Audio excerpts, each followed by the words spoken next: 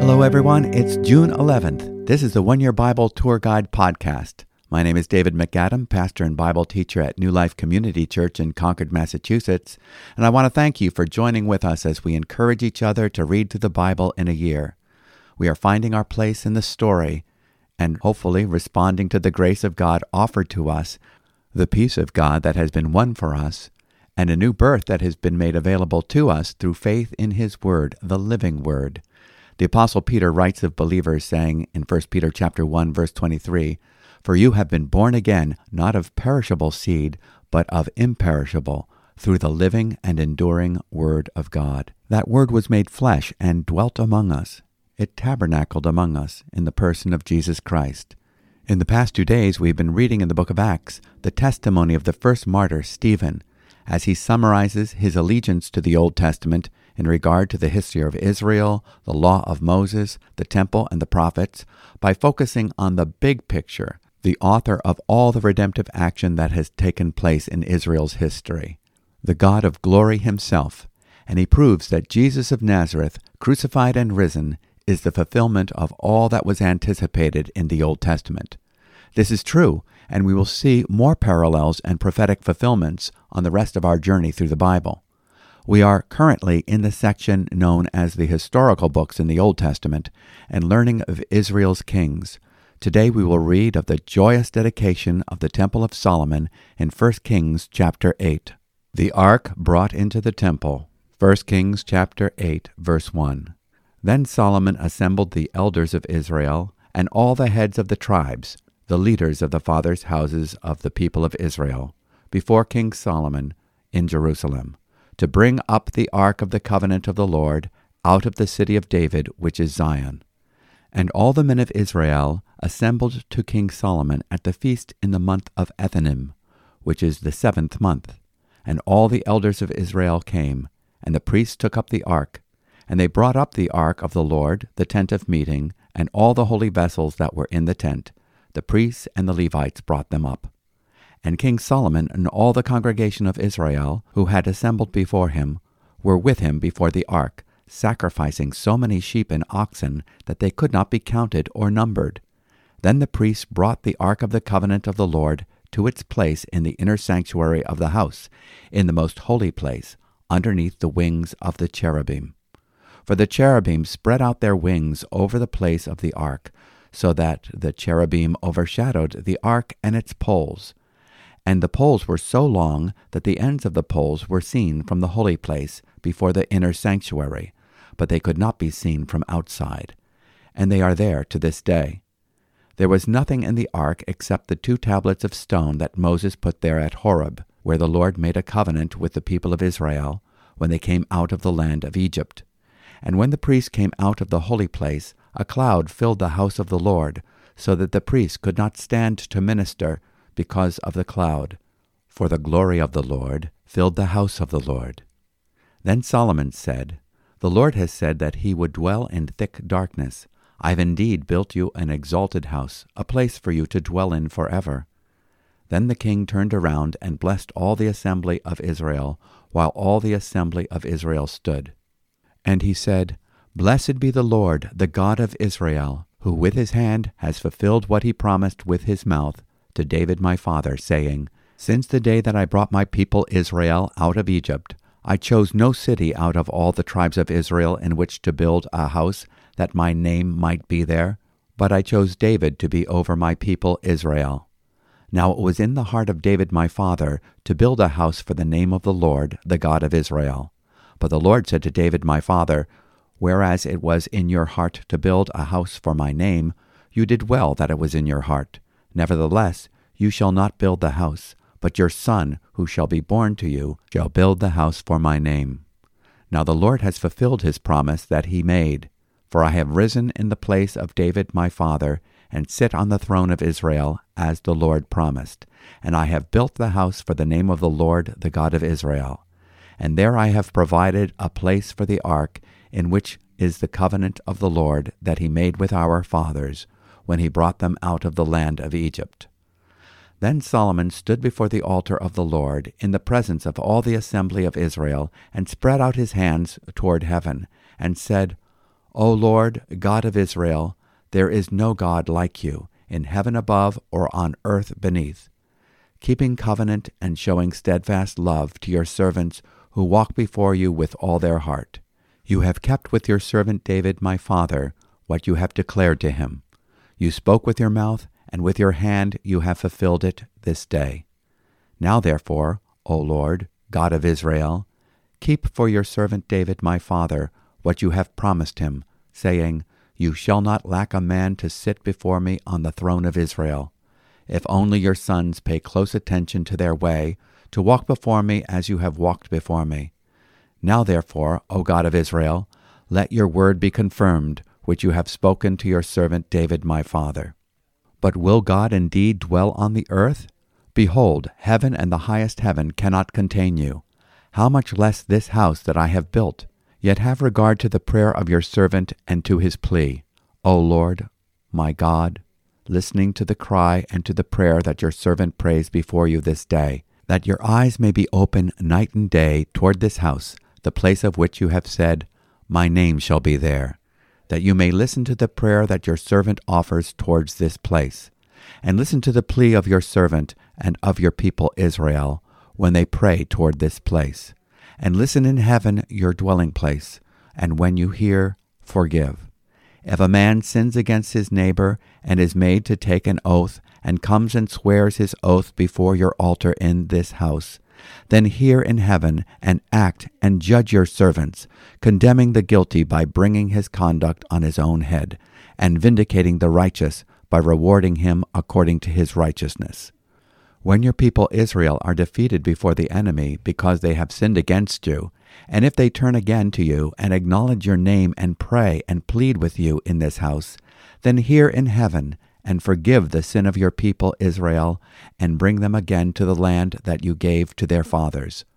When heaven is shut up and there is no rain because they have sinned against you, if they pray toward this place and acknowledge your name and turn from their sin when you afflict them, then hear in heaven and forgive the sin of your servants, your people Israel, when you teach them the good way in which they should walk, and grant rain upon your land, which you have given to your people as an inheritance. If there is famine in the land, if there is pestilence, or blight, or mildew, or locust, or caterpillar, if their enemy besieges them in the land at their gates, whatever plague, whatever sickness there is, whatever prayer, whatever plea is made by any man or by all your people Israel, each knowing the affliction of his own heart, and stretching out his hands towards this house, then hear in heaven your dwelling place, and forgive, and act, and render to each whose heart you know, according to all his ways. For you only, know the hearts of all the children of mankind, that they may fear you all the days that they live in the land that you gave to our fathers. Likewise, when a foreigner who is not of your people Israel comes from a far country for your name's sake, for they shall hear of your great name and your mighty hand and of your outstretched arm. When he comes and prays towards this house, hear in heaven your dwelling place, and do according to all for which the foreigner calls to you, in order that all the peoples of the earth may know your name and fear you, as do your people Israel, and that they may know that this house that I have built is called by your name. If your people go out to battle against their enemy, by whatever way you shall send them, and they pray to the Lord toward the city that you have chosen, and the house that I have built for your name, then hear in heaven their prayer and their plea, and maintain their cause. If they sin against you, for there is no one who does not sin, and you are angry with them and give them to an enemy, so that they are carried away captive to the land of the enemy, far off or near, yet if they turn their heart in the land to which they have been carried captive, and repent and plead with you in the land of their captors, saying, We have sinned and have acted perversely and wickedly, if they repent with all their heart and with all their soul in the land of their enemies, who carried them captive, and pray to you toward their land, which you gave to their fathers, the city that you have chosen, and the house that I have built for your name, Then hear in heaven your dwelling place their prayer and their plea, and maintain their cause, and forgive your people who have sinned against you, and all their transgressions that they have committed against you, and grant them compassion in the sight of those who carried them captive, that they may have compassion on them. For they are your people and your heritage, which you have brought out of Egypt from the midst of the iron furnace. Let your eyes be open to the plea of your servant and to the plea of your people Israel, giving ear to them whenever they call to you. For you separated them from among all the peoples of the earth to be your heritage, as you declared through Moses your servant, when you brought our fathers out of Egypt, O Lord God. Now as Solomon finished offering all this prayer and plea to the Lord, he arose from before the altar of the Lord, where he had knelt with his hands outstretched toward heaven. And he stood and blessed all the assembly of Israel with a loud voice, saying, Blessed be the Lord, who has given rest to his people Israel, according to all that he promised. Not one word has failed of all his good promise, which he spoke by Moses his servant. The Lord our God be with us, as he was with our fathers. May he not leave us or forsake us, that he may incline our hearts to him, to walk in all his ways, and to keep his commandments, his statutes, and his rules, which he commanded our fathers. Let these words of mine, with which I have pleaded before the Lord, be near to the Lord our God, day and night, and may he maintain the cause of his servant, and the cause of his people Israel, as each day requires, that all the peoples of the earth may know that the Lord is God, there is no other. Let your heart therefore be wholly true to the Lord our God, walking in his statutes and keeping his commandments, as at this day. Then the king and all Israel with him offered sacrifice before the Lord. Solomon offered as peace offerings to the Lord 22,000 oxen and 120,000 sheep. So the king and all the people of Israel dedicated the house of the Lord. The same day the king consecrated the middle of the court that was before the house of the Lord. For there he offered the burnt offering and the grain offering and the fat pieces of the peace offerings, because the bronze altar that was before the Lord was too small to receive the burnt offering and the grain offering and the fat pieces of the peace offerings. So Solomon held the feast at that time, and all Israel with him, a great assembly, from Lebo-Hamath to the brook of Egypt, before the Lord our God 7 days. On the 8th day he sent the people away, and they blessed the king and went to their homes, joyful and glad of heart, for all the goodness that the Lord had shown to David his servant, and to Israel his people. This concludes today's portion from the Old Testament book of 1 Kings. Now let's take a few moments to recap and reflect. Up until now, the Ark of the Covenant has been in the tent of meeting. But now, during the Feast of Tabernacles, Solomon directs the priests to carry the ark into the temple to be placed in the inner sanctuary. How fitting that the ark be brought into the temple at the time when the Jews were commemorating God's presence, having traveled with them during their wilderness wanderings. The placement of the ark in the temple marks the end of its journey. The Ark of the Covenant serves as a placeholder for the person of Christ. The glory of God is ultimately beheld in Jesus Christ. The Word is made flesh and tabernacled among us. We beheld his glory, the glory of the only begotten of the Father, full of grace and truth. The Gospel of John, chapter 1, verse 14. The glory cloud that fills the temple is most likely the same pillar of cloud that led the children of Israel through the wilderness. The cloud is a symbol of the presence of the Lord and the blessing bestowed on the basis of what is prescribed of righteousness according to his holy law. Notice that by this time in the history of the children of Israel, the ark only contains the tables of stone, that is the 10 Commandments. Aaron's rod and the pot of manna, reminders of their history of rebellion in the wilderness, were no longer there. When the ark was in place, the priests withdrew from the holiest of all, and the cloud of Shekinah glory filled the temple of the Lord. Even as the tabernacle in the wilderness was a picture of the person and redemptive work of the Lord Jesus, so is the temple. Jesus referred to his body as being this temple in John chapter 2, verses 19 through 22, and claimed it was a greater temple than Herod's expanded temple of his day in Matthew chapter 12, verse 6. Solomon's prayer is that God would hear all the prayers directed towards the temple and forgive those who sinned. The indispensability of prayers being directed towards the temple is a picture of the essential mediating role of our Lord Jesus. Apart from who Jesus is and what he accomplished in the temple of his body, our sins separate us from God.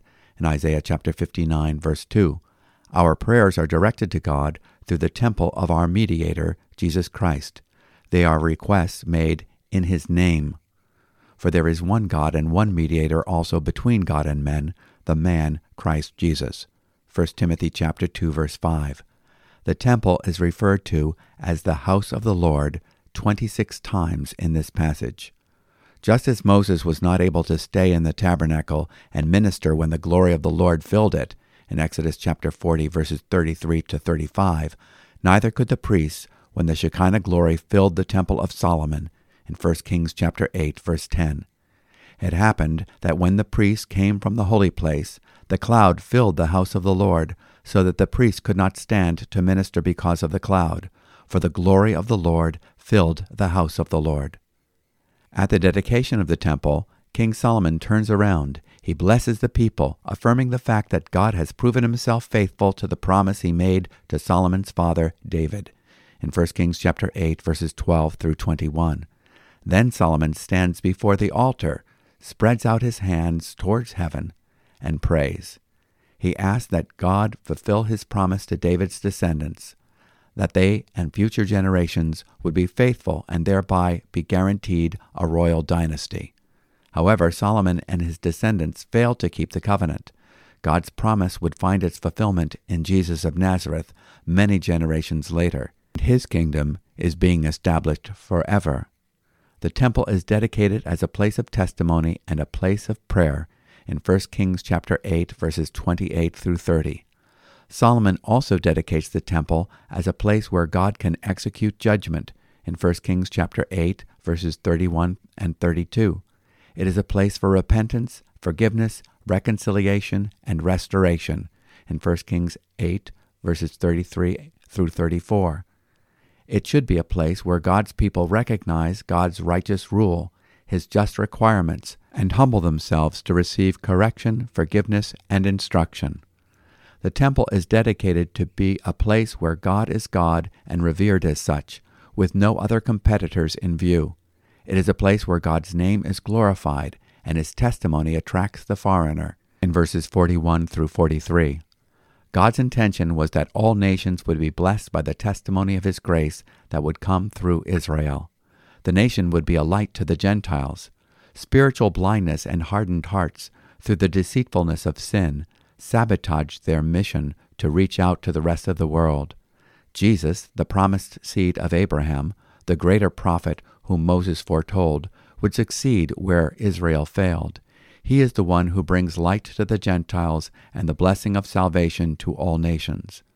Solomon prays that the Lord would uphold the cause and fight the battles for his people, in verse 44, and forgive the penitent of their sins, in verses 45 through 51. Solomon prays that God would continue to make himself known as the God who answers prayer, that your eyes may be open to the supplication of your servant and to the supplication of your people Israel, to listen to them whenever they call to you. For you have separated them from all the peoples of the earth as your inheritance, as you spoke through Moses your servant, when you brought our fathers forth from Egypt, O Lord God. 1 Kings chapter 8, verses 52 through 53. Now let's go to today's reading from the New Testament in the book of Acts chapter 7, verses 51 through chapter 8, verse 13. We are picking up where we left off yesterday. Stephen is giving his testimony before his accusers. He has defended his position of being loyal to the heritage of Israel in pointing out that Jesus is the Messiah. So let's pick up chapter 7, verse 51, the testimony of Stephen. You stiff-necked people, uncircumcised in heart and ears, you always resist the Holy Spirit. As your fathers did, so do you. Which of the prophets did your fathers not persecute? and they killed those who announced beforehand the coming of the righteous one, whom you have now betrayed and murdered, you who received the law as delivered by angels and did not keep it." Now when they heard these things, they were enraged, and they ground their teeth at him. But he, full of the Holy Spirit, gazed into heaven and saw the glory of God, and Jesus standing at the right hand of God. And he said, "Behold, I see the heavens opened, and the Son of Man standing at the right hand of God." But they cried out with a loud voice and stopped their ears and rushed together at him. Then they cast him out of the city and stoned him. And the witnesses laid down their garments at the feet of a young man named Saul. And as they were stoning Stephen, he called out, "Lord Jesus, receive my spirit." And falling to his knees, he cried out with a loud voice, "Lord, do not hold this sin against them." And when he had said this, he fell asleep. Chapter 8. And Saul approved of his execution. And there arose on that day a great persecution against the church in Jerusalem, and they were all scattered throughout the regions of Judea and Samaria, except the apostles. Devout men buried Stephen, and made great lamentation over him. But Saul was ravaging the church, and entering house after house, he dragged off men and women, and committed them to prison. Now those who were scattered went about preaching the word. Philip went down to the city of Samaria and proclaimed to them the Christ. And the crowds with one accord paid attention to what was being said by Philip, when they heard him and saw the signs that he did. For unclean spirits, crying out with a loud voice, came out of many who had them, and many who were paralyzed or lame were healed. So there was much joy in that city.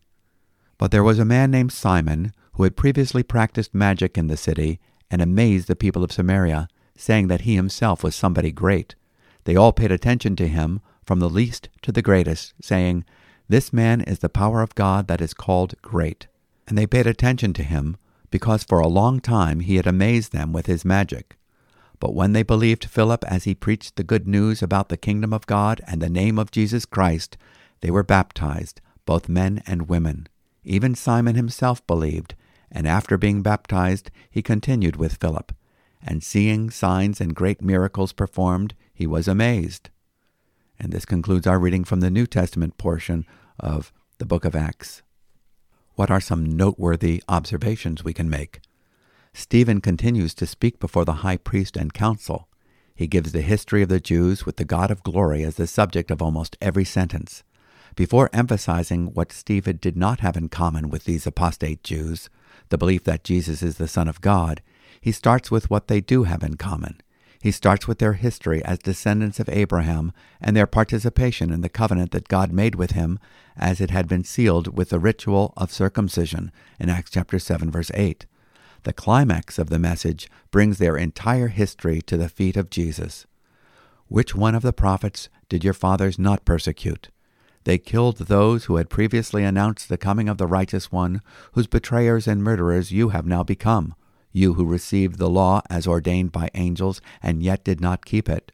Acts chapter 7, verses 52 through 53. Today's reading focuses on the people's response. Now when they heard this, they were cut to the quick, and they began gnashing their teeth at him. But being full of the Holy Spirit, he gazed intently into heaven and saw the glory of God, and Jesus standing at the right hand of God. And he said, "Behold, I see the heavens opened, and the Son of Man standing at the right hand of God." But they cried out with a loud voice, and covered their ears, and rushed at him with one impulse. When they had driven him out of the city, they began stoning him, and the witnesses laid aside their robes at the feet of a young man named Saul. They went on stoning Stephen, as he called on the Lord and said, "Lord Jesus, receive my spirit." Then falling on his knees, he cried out with a loud voice, "Lord, do not hold this sin against them." Having said this, he fell asleep. This episode is where we first meet Saul of Tarsus, who will become the great apostle Paul. At this time, Saul is a member of the apostate religious crowd, thinking that they were doing God a favor by persecuting Christians, as Jesus foretold in John chapter 16, verse 2.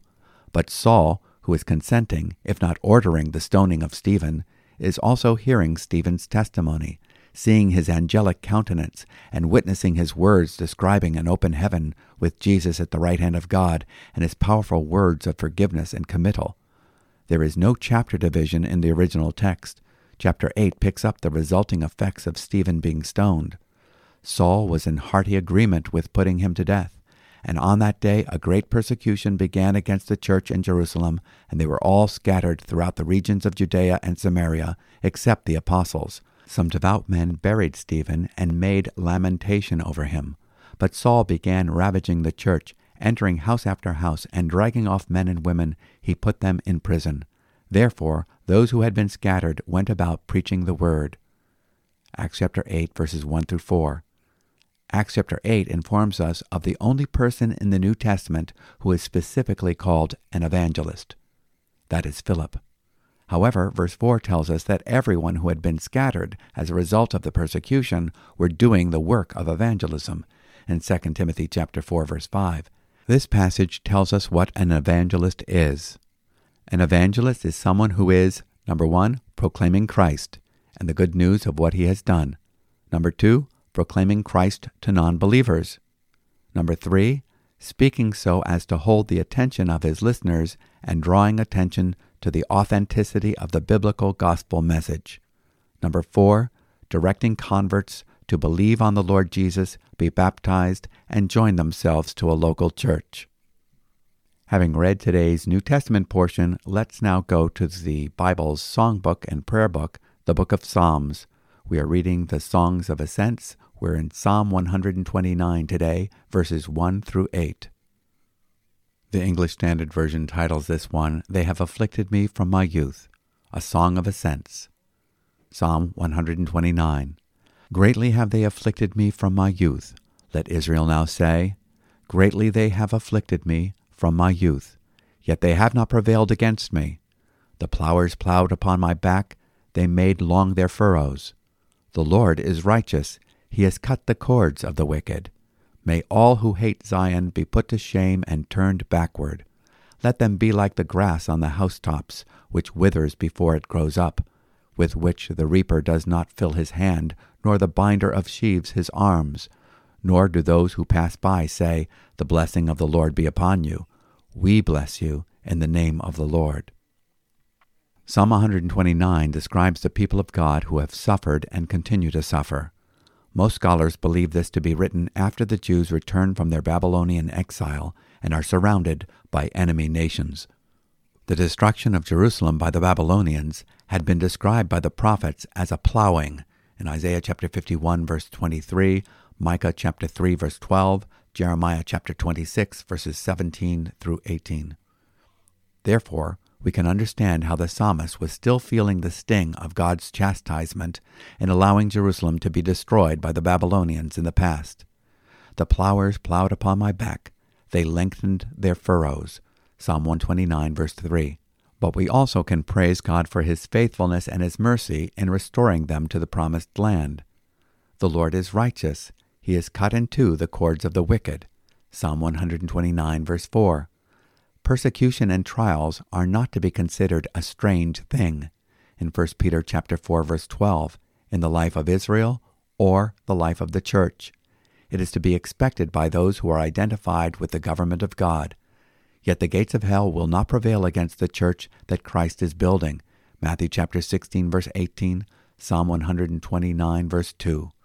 Many times they have persecuted me from my youth up, yet they have not prevailed against me. God will soundly defeat those who rise up against him and his people.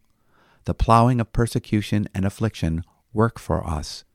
It makes way for the implanting word to perform a work. In times of trial, we can put our faith in the precious promises of God's word, knowing that he will bring forth a harvest of righteousness, his likeness and image perfected in us. But we all, with unveiled face, beholding as in a mirror the glory of the Lord, are being transformed into the same image, from glory to glory, just as from the Lord the Spirit, in 2 Corinthians chapter 3, verse 18. Grass on the housetop will not last long, as the soil is so shallow it cannot take root. So the attacks of our enemies will not last. They, like seed sown on the wayside, will wither or be taken away. Instead of returning evil for evil, we are to bless. Those who pass by may curse us, but we as the people of God can extend the mercy we have received and say to the world, "We bless you in the name of the Lord." Psalm 129, verse 8. Now let's go to the Bible's treasure chest of wisdom, the book of Proverbs, and we start chapter 17 today. Proverbs 17, verse 1. Better is a dry morsel with quiet than a house full of feasting with strife. Thank God for true peace and freedom from contention and strife. It is of greater worth than all the riches and luxuries money can buy. And we can all say amen. But let's pray together. Our glorious God and Father, we give you thanks for your relentless pursuit of a bride for your Son. Thank you for your unfailing love and covenant commitment to travel with your people through the many years of their wilderness journey. Thank you that the journey ends with us in the holiest of all, in Christ Jesus, in your presence. All that we need is found in him. You have made him to be the perfect solution for us, our righteousness, sanctification, and redemption. Truly we have been blessed with this gift of salvation. Make us a blessing to the nations by empowering us to declare and demonstrate the gospel to those from every tribe and tongue. In Jesus' name we ask it. Amen. What a blessing to be reading the Word of God together. I trust you were edified. I know that each time I read through the Scriptures, I get something new. It is so fresh. And God willing, we'll be continuing our journey tomorrow. Hope you can join with us, and maybe you can tell others about us. If you have any questions or comments, we'd love to hear from you. You can contact us by writing an email to podcast@newlife.org. And if you'd like to know more about the ministries of New Life Community Church and New Life Fine Arts, you can go to our websites, newlife.org or newlifefinearts.org. And there you can subscribe to our daily email where we give a written copy of our commentary with illustrations. God bless you, and may you enjoy the peace that Christ has won for you.